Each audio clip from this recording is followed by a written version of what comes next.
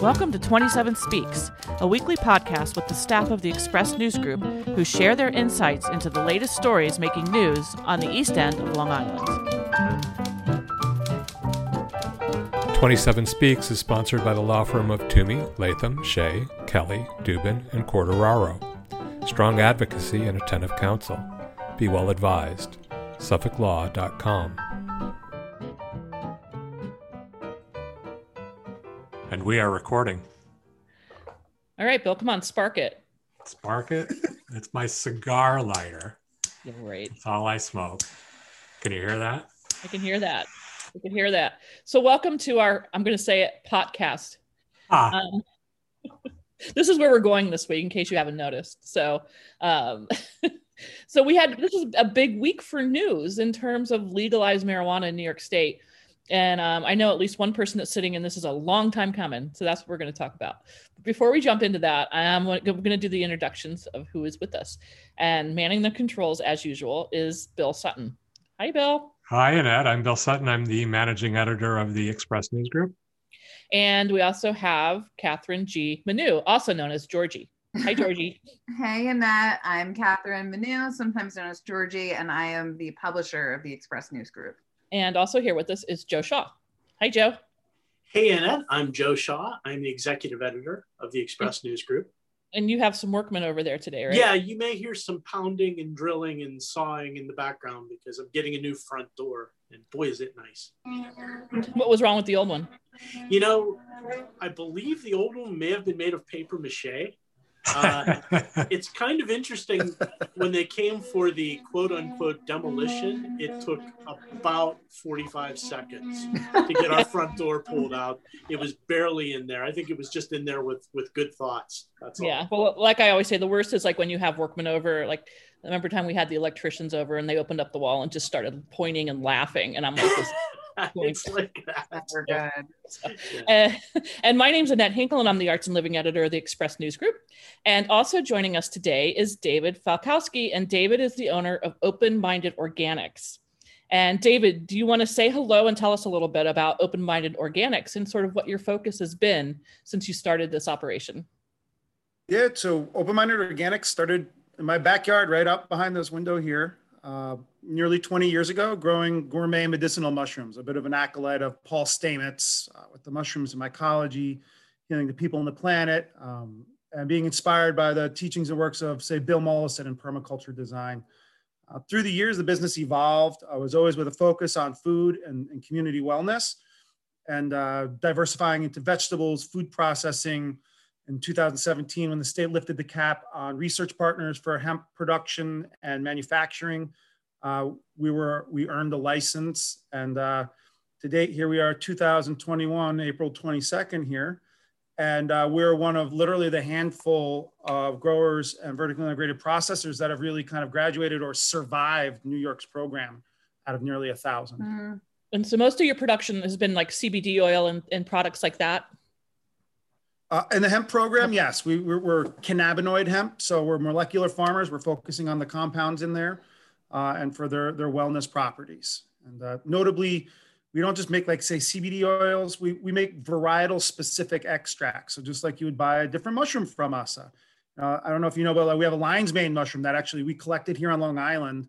We cloned and we cultivated, and they named it after us, Hericium urneaceae falkowskii. And that would differentiate it from another one. So the same thing here with cannabis. It's always kind of been that way. People want to know their strains and its effects. And so our extracts, what we grow and extract, are varietal specific.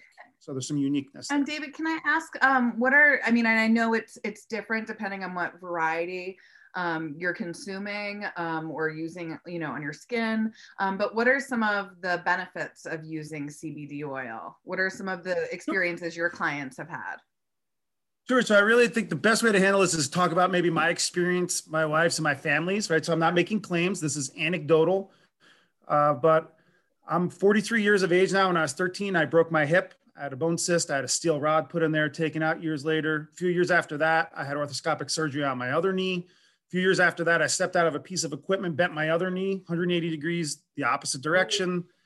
I'm 5'11". I used to be 6 foot. I have degenerated discs. I've had the shots. I'm a business owner, a parent, So, I suffer from many of the different ailments that make us human. Generally speaking, I've discovered using a quality hemp product. Actually, a lot of people noticed when I first started using it a few years ago that it helped me get back to kind of center and this calmness in my life. And, we're not saying that, we need drugs and compounds to do things, but many of us do rely on certain food products like coffee and other things in our diet, or even like turmeric, which is an anti-inflammatory. And so for some of us, cannabis really can be like a strong medicine that helps with a lot of these things we suffer from. As a matter of fact, I often refer to it as the lost food group, because I'm sure all of us at this point, a few years since all this has been happening, we all know somebody or more than one where it's dramatically impacted their life. And it's kind of like, well, if you didn't have enough protein, you're not building muscle mass, or if you're deficient in certain vitamins and minerals, your hair could thin, paling, vitamin D deficiency, and we're learning about immune systems. And it's amazing when these cannabinoid products, whether it's hemp-derived products or marijuana-derived, but cannabinoids are returned, kind of like this lost food product, these amazing benefits are realized. And for me, it's really been getting back to center, focus, sleep, helping with a lot of the inflammation associated with the pain in my hip and my back. It's very complicated, the two. And making these oils, so we're basically extracting the essence of the plant with alcohol. We remove the alcohol and we have this concentrated like hash oil. And that's standardized in a carrier oil so that you can take these oils orally, but you can also use them topically. So we're really trying to preach the universality of that format, but also the uniqueness of the different varieties. And it's interesting. We've discovered that we like certain ones in the morning more, or certain ones in the evening. We've even discovered that, for instance, there's a Suver Haze varietal. Again, the breeders make up the names. I don't. Last time I did, I got smacked by the wife. And I've discovered that with Suver Haze, if I take a little bit more in the morning, I get a little bit more boost on my mood and my energy. And if I take a little bit less at night, the same thing that gave me a boost in the morning helped me relax and sleep in the evening. So there's really no one size fits all. And of all the other products on the market, everything's going to be a little bit different. And we're just trying to carve out our own little space. Actually, I have a question for you, David. I'm curious how it feels to be so far ahead of the curve on something like this. I mean, and I wonder that somebody who got into CBD oils and all of that, did you have any idea how quickly things could change and just open up this entire new way of dealing with the products now? I mean, now I got to say, 2 years ago, 3 years ago, the idea of legalized recreational marijuana was out there, but I don't think anybody really believed it was going to happen that quickly. It's got to just be mind-bending for you to think about how fast everything's changing. Yeah, good thing we're flexible. I mean, we had no idea when we first started down this avenue and filling out our first application in 2017, really what all of this entailed. And so on one hand, it's really kind of scary because we've been running so fast and part of us is tired and exhausted versus other people who may be getting in now. There's almost one advantage there. They have less to lose. There's nothing to lose. So everything I've created, compliance-wise, infrastructure-wise, there's real pressure on me, massive stress that affects me and my business and my employees to transition that into these new programs. So there's a sense of uneasiness. At the same time, though, we're very proud of what we've done. I'd like people to go out and find other people who have graduated New York's program. Our hemp grow and processing facility, they're certified organic. Our processing facility is CGMP audited. These are federal guidelines for manufacturing dietary supplements. We scored a 98. It took 2 years to achieve that compliance. And it's over $4,000 just for the audit. We're certified kosher, so we have the rabbis come down. They just contacted us to go over our recipes in our facility. It's a third-party audit. We're verified vegan. We're certified non-GMO, certified paleo. And so we've achieved all these levels of compliance. And it's impressive. My team that's aggregated and that we've built here at Open Minded Organics, what we've accomplished. We're excited. It happened fast, but it's a little scary as we're kind of like, we're all waiting for answers. And I'm sure we're going to talk about this in a little bit, where these answers are.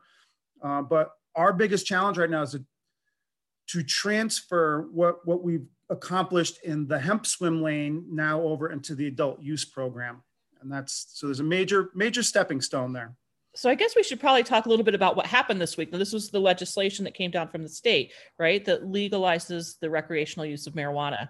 I don't know much beyond that. Who here is the best to, probably David, to talk about we have an expert. what this means. Yeah. Sure. On March 31st, we had signed by Governor Cuomo the MRTA, the Marijuana Regulation Taxation Act. This was no last minute thrown together bill. There are actually two kind of competing bills. His version, the CRTA, the Cannabis Regulation Taxation Act.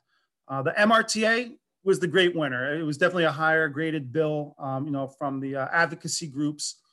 Senator Metzger and some other folks have been refining this language for years, and it was coming up. So it finally got passed, and there's some unique things that happened here. One, immediately, New Yorkers can walk around 3 ounces of marijuana in their pocket in a public space, and they can have up to 5 pounds of marijuana in their home. And that took effect immediately, as you said, right? I mean, that's now.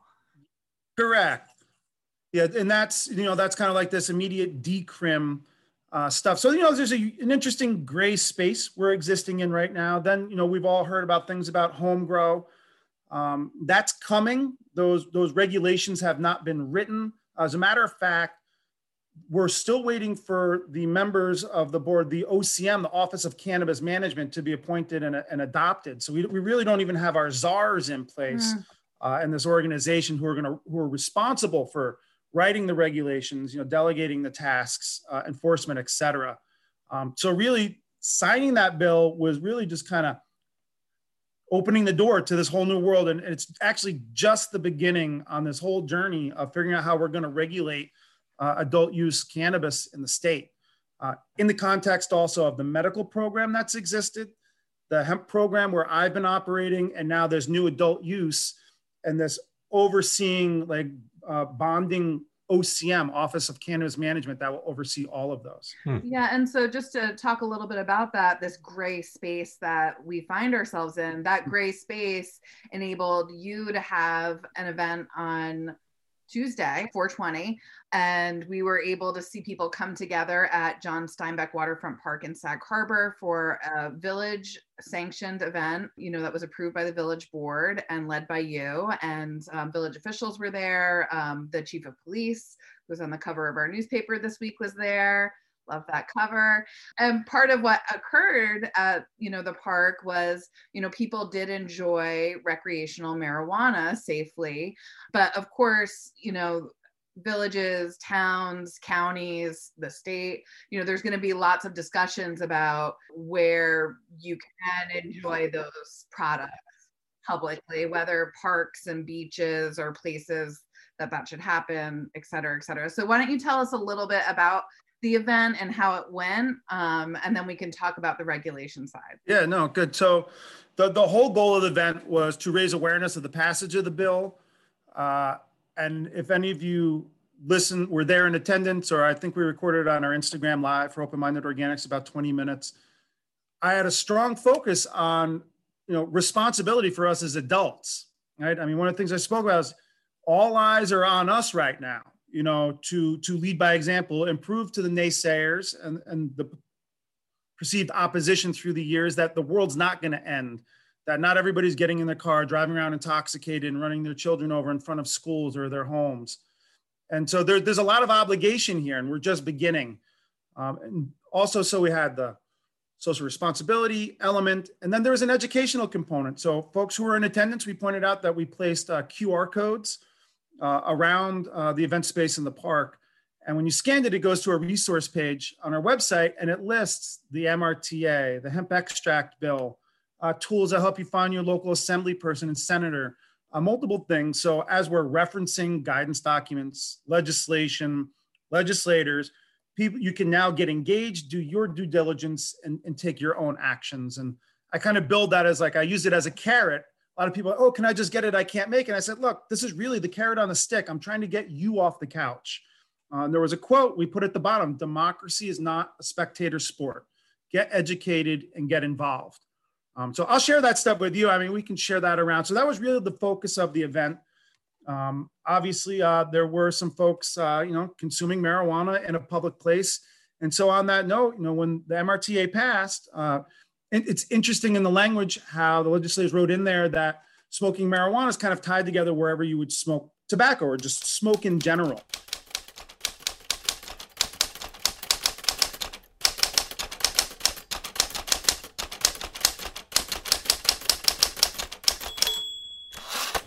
I think, Dave, we also should point out that the legislation, it's kind of an interesting moment. I think you talked about a gray area. It's still illegal to buy or sell marijuana in New York State. You can possess it, but you can't actually buy or sell it. I thought it was interesting at the rally. I think somebody was giving away joints. Not me. That's legal, correct? I mean, that's perfectly, no, somebody was, but that's a legal act. You can give away marijuana, but you can't legally buy or sell it yet. So it feels like to me, the next battleground, so to speak, is going to be at the local level, and whether the towns, and I don't know if do the villages have a say in this as well? Oh, certainly. Yes. For parkland and for beaches that are village operated and owned, of course they'll have a say. Okay, so it's towns and villages. And I know there's a big movement, island-wide at least, to encourage towns and villages not to allow the sale of marijuana in their local codes. I have a feeling it's going to come down to money, as everything always does. And I think it'll be an interesting battle. But what are you hearing? I know that I believe Jay Schneiderman has been sort of at least open to the concept of allowing it, but he's been sort of a lone voice so far, correct? I hear all sorts of things. We have a lot of coalition efforts. I'm the Long Island chairman for the New York Cannabis Growers Processors Association. A lot of my coalition efforts focus with Troy Smith of Long Island NORML. I've had conversations with many local representatives. I've spoken with Jay himself in the last couple of weeks. I've spoken with Bridget Fleming. I've spoken to Fred Thiel. I've spoken to Sag Harbor Village Mayor Mulcahy. Right before the passage of the MRTA, I was knocking on the door in the Southampton Town Planning Department.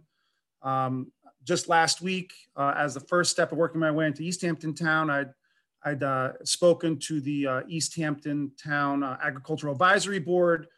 So what I would say is this, though, I've got eyes and ears in different places, and obviously I have an agenda, and hopefully people see it's one of public safety, economic opportunity. I mean, I live here, I'm born here, I have a child in school here, I have a business here. So I wouldn't be convinced that there's this major movement to prevent or opt out of the sale of cannabis marijuana. So let's be clear here for a moment. So this opt-out provision is just to prevent retail dispensaries or like social consumption lounges in your municipality on the town, city, or village level. They have till the end of the year to put together a bill and pass it, which would also be subject to a permissive referendum. So they could either put it directly to the vote of the citizens, or the citizens have to get a certain percentage of votes to get it on the back of a ballot somehow. So I really do like in this MRTA how they've put a lot of power in the municipalities and also to the people who live there. And I think that's really important. There's a lot of language of this inclusiveness, social equity, trying to address complicated issues of people who have been disproportionately affected in certain neighborhoods, or maybe because they're brown or black or other things, but it's a recurring theme throughout the bill. As far as the opt-out stuff, though, just because there's a few outspoken voices does not mean it's the consensus. As a matter of fact, you looked a couple of weeks ago, there was a meeting with, I do believe it was the town executives, and actually Troy Smith, who I just mentioned before, he was at the meeting, presented, and at the conclusion of the meeting, there was no consensus of that they're all opting out. And we started to hear, well, we're on the fence. Here's kind of my personal interpretation. I really think a lot of folks are pro. I just don't think they're too quick to come out of the gate saying they are. I think it's just a little bit of a game that, hey, people in politics and forward-facing are going to have to do to maybe come out in a conservative stance. And hopefully there's enough people that are progressive, like myself and our coalition efforts, that can demonstrate good evidence that this is good for our communities, that there is revenue. The fact is cannabis is already here. People are already buying it, selling it, using it. All we're doing is taking a black market industry and bringing it out into the sunlight.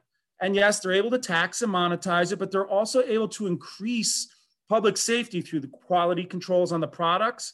And here's a good argument to make. If you opt out of cannabis sales and commercial consumption lounges in your town, you're opting out of the program altogether. Like, you're not even participating. So you're removing yourself from that slipstream, that streamline of the information flow of current, labeling, weights and measures. And it bears repeating, the opting out is just on retail operations, stores that would sell marijuana or allow lounges for the use of marijuana.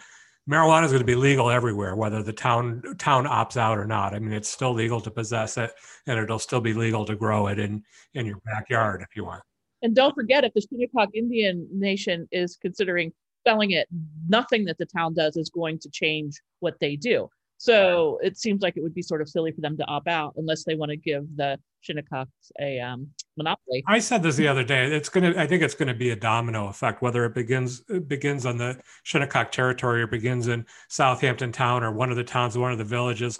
Once it starts in one place, then all the other towns are going to look at that revenue, which, I don't think is going to be super extensive, but there's going to be revenue there that they're going to want to take part in. And I think, you had said that the lawmakers in the meeting the other day, David, you said they were kind of cautious. And I think that's just going to be for a little while as everybody kind of eases into this new reality and realizes that it's okay to say, smoking pot is okay. And, and that type of thing. For so many years, it's been this, this outlaw thing, and people are going to have to get used to it and, and get comfortable with it, I think.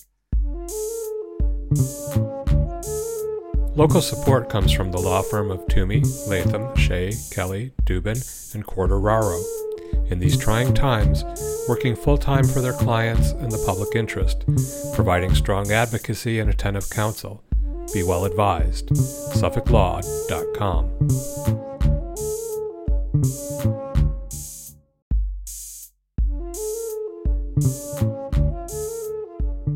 I think Dave made a great point that I was going to ask him about, which is the public safety aspect of this. I think a lot of people are pointing to that as a reason not to legalize marijuana. But as you say, marijuana is in our communities. It's a black market drug right now. I think there is a measure of safety that legalization brings. Dave, you talked about all of the regulation that you had to go through with the CBD industry, and I think that's going to be absolutely true with recreational marijuana as well.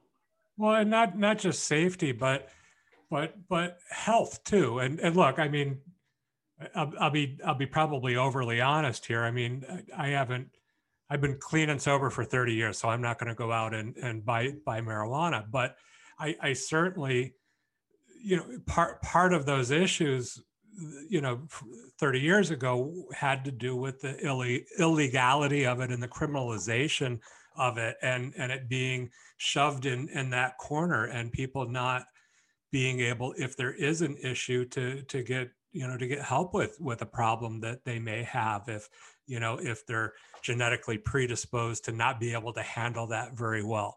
And I think that by decriminalizing and by making it legal, you can then turn the focus from criminalization and putting people in jail to making sure that everybody's having, healthy experiences.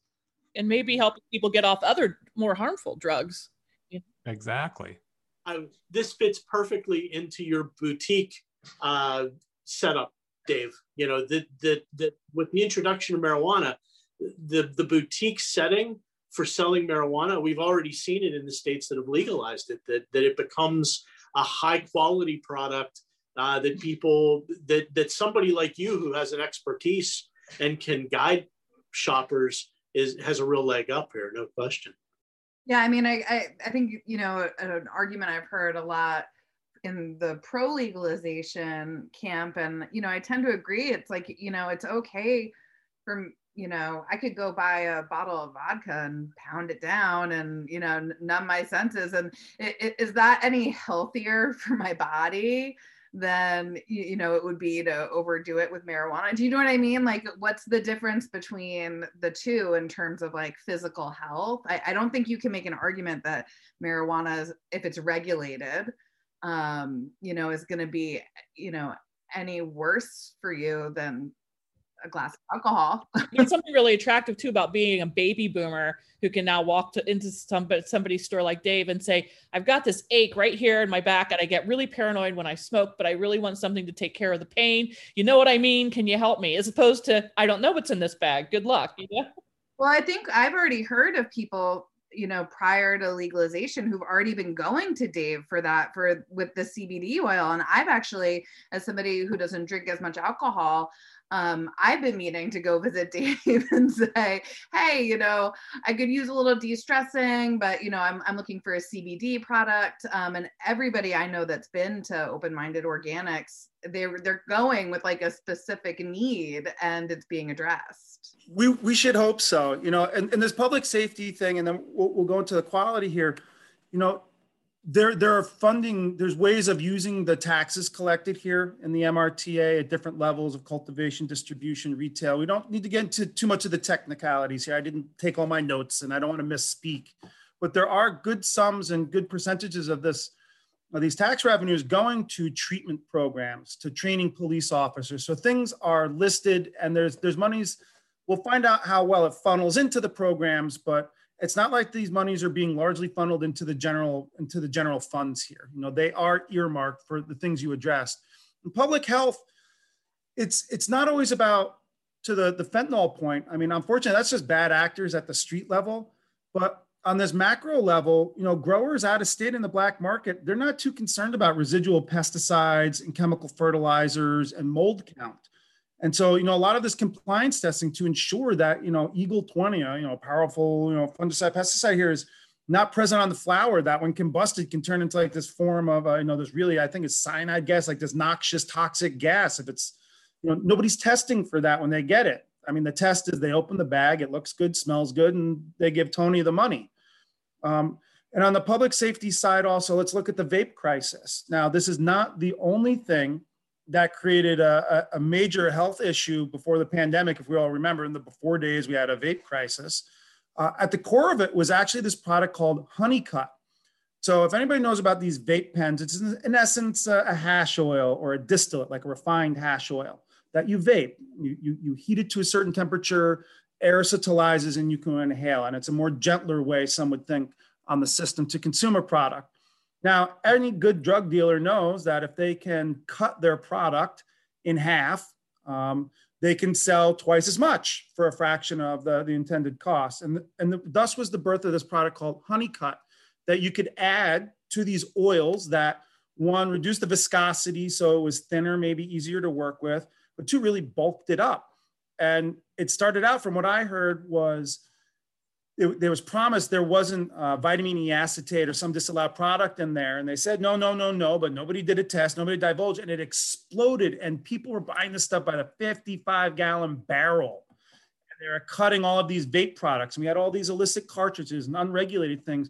I'm not going to get too much further into it, but my point is, when you have regulations, when you have testing, when you have lot numbers, when you have transparency, I'm not going to say it's going to prevent it 100%, but it helps control and curtail that. And it helps us just rein this in, these bad actors. In that particular instance, Dave, people could, on the street dealers could say, no, it's made with vitamin E. It's perfectly organic and perfect. I mean, but vitamin E in that form is hazardous. You don't want to inhale that.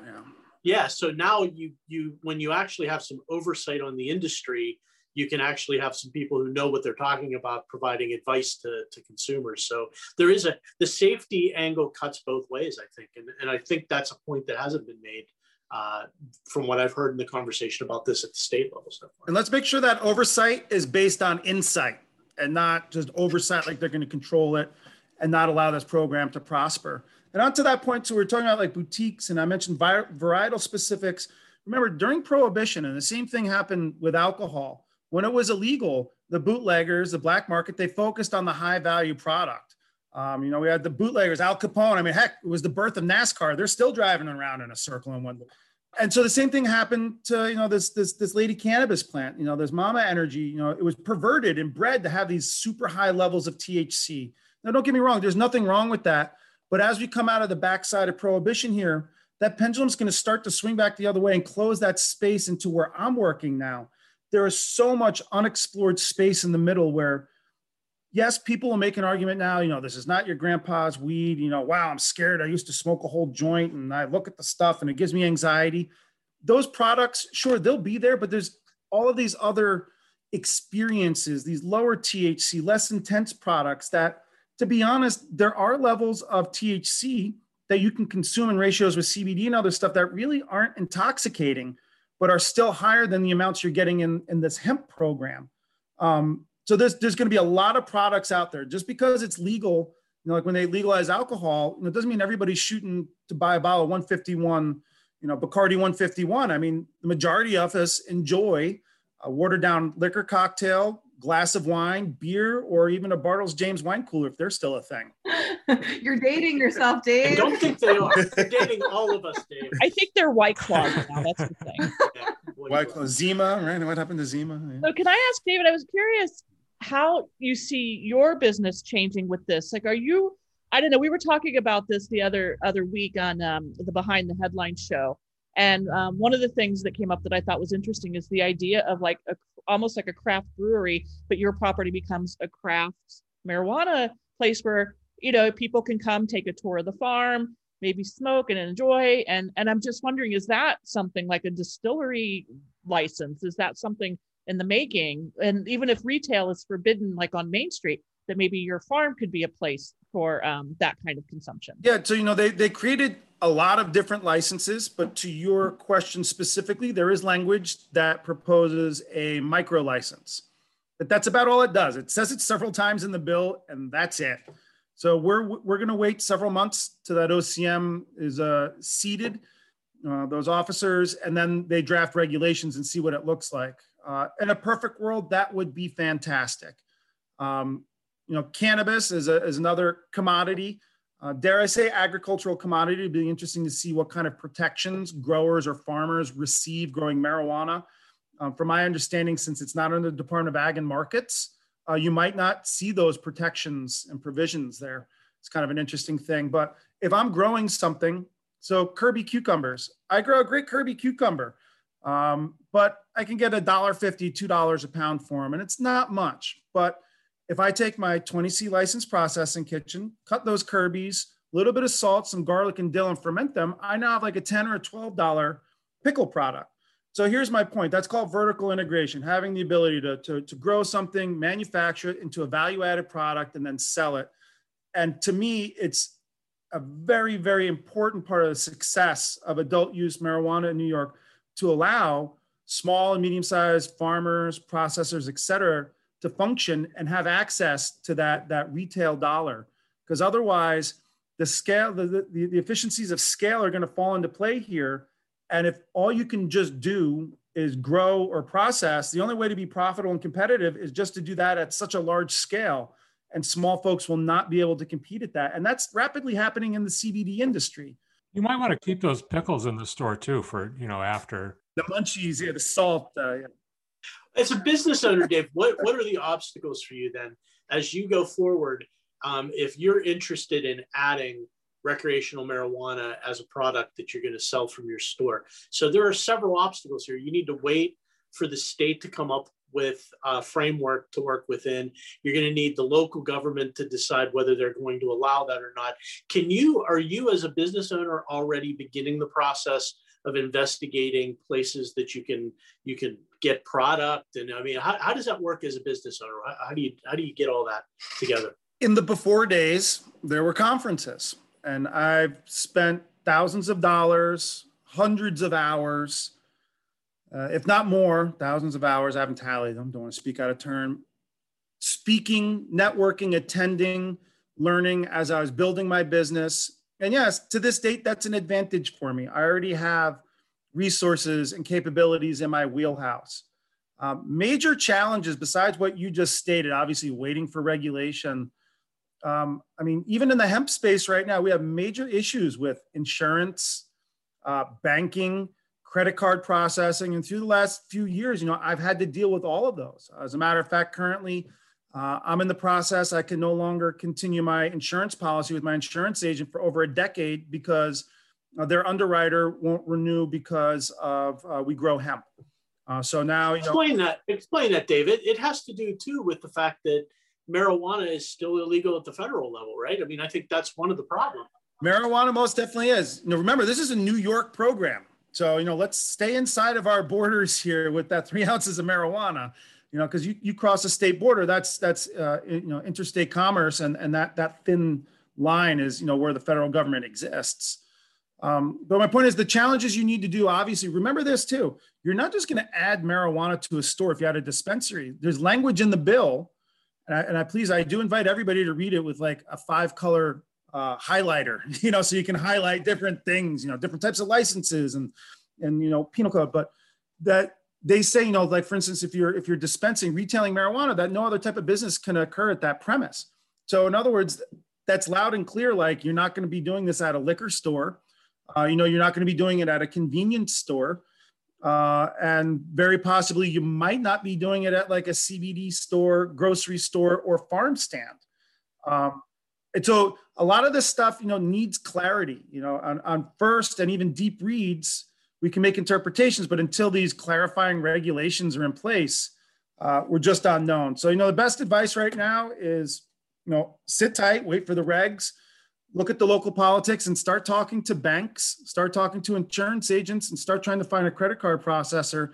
And good luck, because that's a challenge now in the hemp space, let alone once we move into more murky waters of marijuana. And let's be clear here, hemp became federally legal through the 2014 Farm Bill, allowing for states and institutions of higher education to conduct these research programs. And then fundamentally, legalized in the 2018 Farm Bill as an agricultural commodity. And we're still facing these challenges. And so now imagine if now it's going to be marijuana that's really not authorized in any way by the federal government for the most part. It's just going to make banking, credit card processing, insurance, et cetera, even more difficult. So are there any states that are a really good model for New York to follow that you have experienced? Like who's doing it the best, do you think, of those who already have it? I really wish I could speak to that and like give great insight, but it really does seem like every state has something different going on. We can look at Oregon. They have mountains of black market marijuana flowing out of their borders, as does California. We could look at Colorado. I have friends out there, and the aggregation of licenses and the small guys just disappearing so fast. I heard Michigan's got a great model. I don't know. Some people have said, they like some stuff in Massachusetts, but still they're not quite getting it right. Just as in everything else, you want to take a little bit here and a little bit there, like my daughter, people say, oh, my daughter is this beautiful thing. I said, that's right. She's my little mini me with all my wife's pretty parts. So it's the same thing here. We can't say that any one entity or space has gotten it right. And that's New York's opportunity here, is for us to really say, okay, these 10, 15 states have done this before us. Let's take all these little bits and see how they fit together. Because if they don't fit, one thing could actually inhibit, the other being productive, which was its intention. So there's a lot of work to stitch this together. I'm sorry I couldn't be more specific. Now, I just worry, I wonder too, is there worries about like big corporate entities coming in and trying to steal all the business from the little guys? Because I've heard that's a big issue. Yeah, so this is multifaceted, this concept. One, from my interpretation and understanding, that's why they tried to break up and block vertical integration. So the majority of the licenses, so if you hold New York State has proposed a cultivation license, manufacturing license, you couldn't also hold a retail license unless you've got this micro license that I discussed before, or you're one of the ROs, the registered organizations who are the medical marijuana operators. They have an opportunity for a fee to transition over and be vertically integrated. So I had heard, or it's interpreted that, by blocking vertical integration was a way of stopping these large businesses coming in and monopolizing. I would have done it different. I just would have said, hey, look, you can only limit the amount of dispensaries or canopy space. For me, big money is going to come in the way that a large part of the country no, not more than half, but a decent size already has a high functioning marijuana industry, very accomplished and very mature. And those brand owners, the phone and my email has been off the hook of all these people looking to partnership up and bring their brands into the state and license things. So it's really going to be interesting to see how this happens. And this is why I'm actually an advocate for decriminalization on a federal level and changing banking reform, but not necessarily opening up for interstate commerce right now. So for instance, if they made things federally illegal and just opened up the borders, very few states would have a chance at having like a sovereign cannabis infrastructure. They would just be steamrolled by states like California, Oregon, Colorado, et cetera. So it's a complicated issue. You said people are approaching you about partnering, but if they're from out of state, that would be a federal crime, correct? Well, no. So if somebody has unique genetics or a brand, so for instance, let's say you've got this great gummy, right? You got Shaw's Chews. You got this fruit chew, and you've been, I like the sound of it. Yeah, Shaw's Chews, and you've been doing. Can we make them pineapple? Can we pineapple? Like pineapple? Yeah, not Pineapple Express. That one's already taken. Maybe mango. Shaw's Pineapple Chews, and it's dosed, freeze-dried pineapple chunks, right? And you're doing great in the recreational market in Oregon. Now, you can't make it there and bring them over here, but what you can do is you can hook up with a manufacturer and have it co-packed. And so those are the brands, those are the business owners. They're either going to come in and set up their own facilities, or they're going to partnership with ones on the cultivation side. You look at Burner and Cookies. I'm sure those guys, they're going to sign some deals with their cultivation and their genetics that are occurring here. So there's going to be a major influx of mature industry into New York State. And so that is a concern. How do we offer opportunity for New Yorkers? And obviously, a boost to the program for everybody. It's complicated, and let's hope there's some balance, because it's a little scary. I have another question, David, and I mean this sincerely. I wonder if you've had conversations with local farmers. Cash crops is what the South Fork is all about right now. I mean, it's very difficult for farmers to make a living unless they're growing, crops that have a high return. And I would think that this is a crop that rivals anything as far as the return that you can get for it. And I'm wondering if growing marijuana in Bridgehampton Loam would have the same kind of appeal for people as the potatoes. I mean, I think it has the potential to make it a real premium product. Have you had any of those conversations? Are farmers willing to have those conversations yet? They're definitely having them. And one thing you need to understand about cannabis, I don't think that really terroir translates the way it does in viticulture. Really, you have chemotypes. So if you threw a bunch of seeds out on the ground and you identified this one phenotype, a specific individual in a group, and then you cloned it, and then you grew it indoors in like this crazy sciencey hydroponic indoor setup where a lot of the industry is. From my understanding, under a metal halide lamp to grow 1 pound of like high quality AAA grade indoors, like 20 pounds or more of coal, right? But if you take that same cutting and you grow it outdoor in the soil, sun grown, with organic inputs and amendments, and a regenerative agricultural model, obviously, that carbon footprint is a little different and lower. But notably, the chemotype, that expression, that special recipe of sun, wind, rain, and nutrients is going to produce something different. So I don't know per se, the Bridgehampton Loam, by the way, that's the name of the land under my farm, is Bridgehampton Loam LLC, is the farm holder. That's actually that's the name of the farm. The landowner. It's Bridgehampton Loam. The earth speaks for itself. Yeah, absolutely. It's really more of a branding opportunity, because at the end of the day, the science indoor folks versus the artisanal kind of outdoor craft folks, they can really make some kick butt weed, inside without it ever really touching what a soil scientist would even consider soil. It might be in rockwill or coir and salt grown. So there's really a whole rehashing of how we think about this. So yes, there's branding opportunities. I think also, though, we need to understand that, the Northeast is a tricky place really to grow cannabis. We've got gray mold and hurricanes. We've got great soil for it, but the mold coming in alone, and this is something we haven't really talked about, and we don't really know where the state stands yet, is this testing on cannabis. So we have potency testing, obviously, we're testing for pesticides, but then there's like yeast molds and bacteria and biology in the flower. And so if we're growing outside, innately, they're going to be alive with yeast. And if we're organic, there's going to be bacteria and positive stuff. Remember those cucumbers, those Kirby's I was talking about before? We're actually relying on that bacteria in the air, to create that ferment in the salt brine.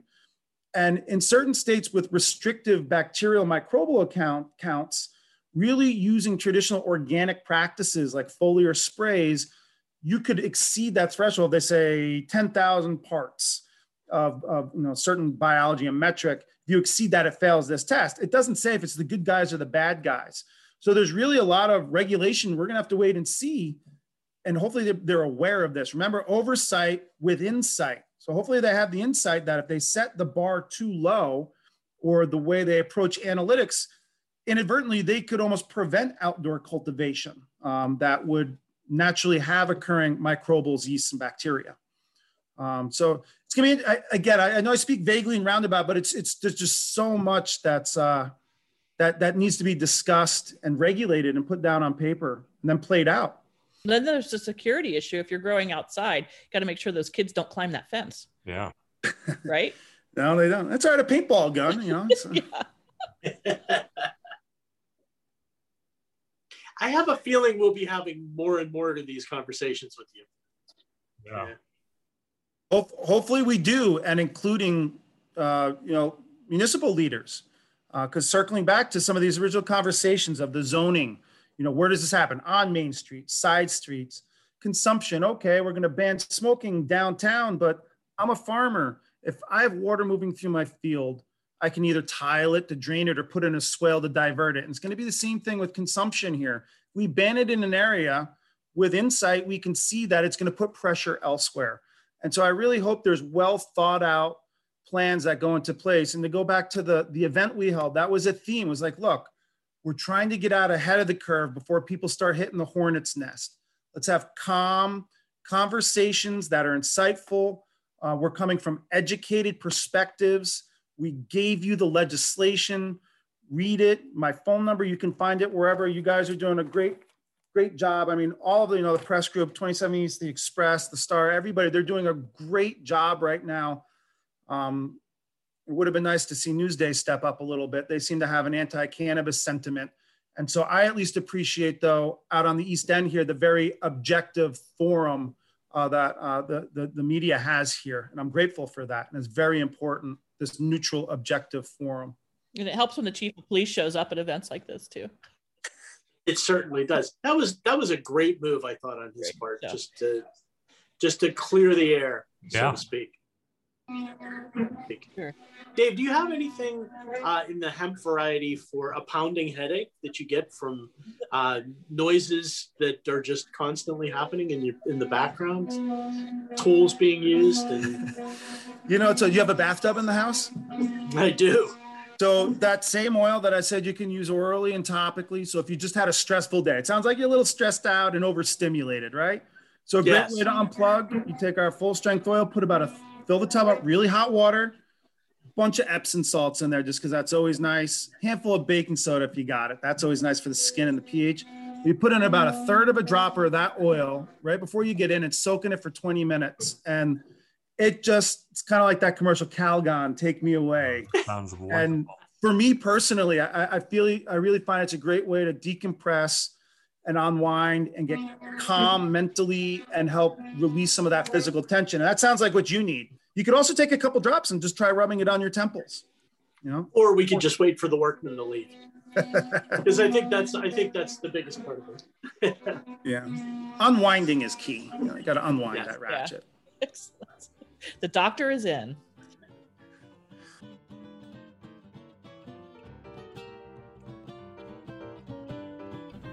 "27 Speaks" is sponsored by the law firm of Toomey, Latham, Shea, Kelly, Dubin, and Quartararo. Strong advocacy and attentive counsel. Be well advised. SuffolkLaw.com.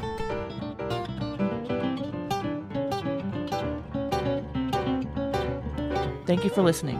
Join us again next week to hear what's news on the East End. Our interlude flute music is by Allison O'Reilly. Our opening and closing theme music is Boysdale Blues, written and performed by the incomparable Judy Carmichael. Listen to Judy's weekly show, Jazz Inspired, airing on an NPR station near you, or go to jazzinspired.com.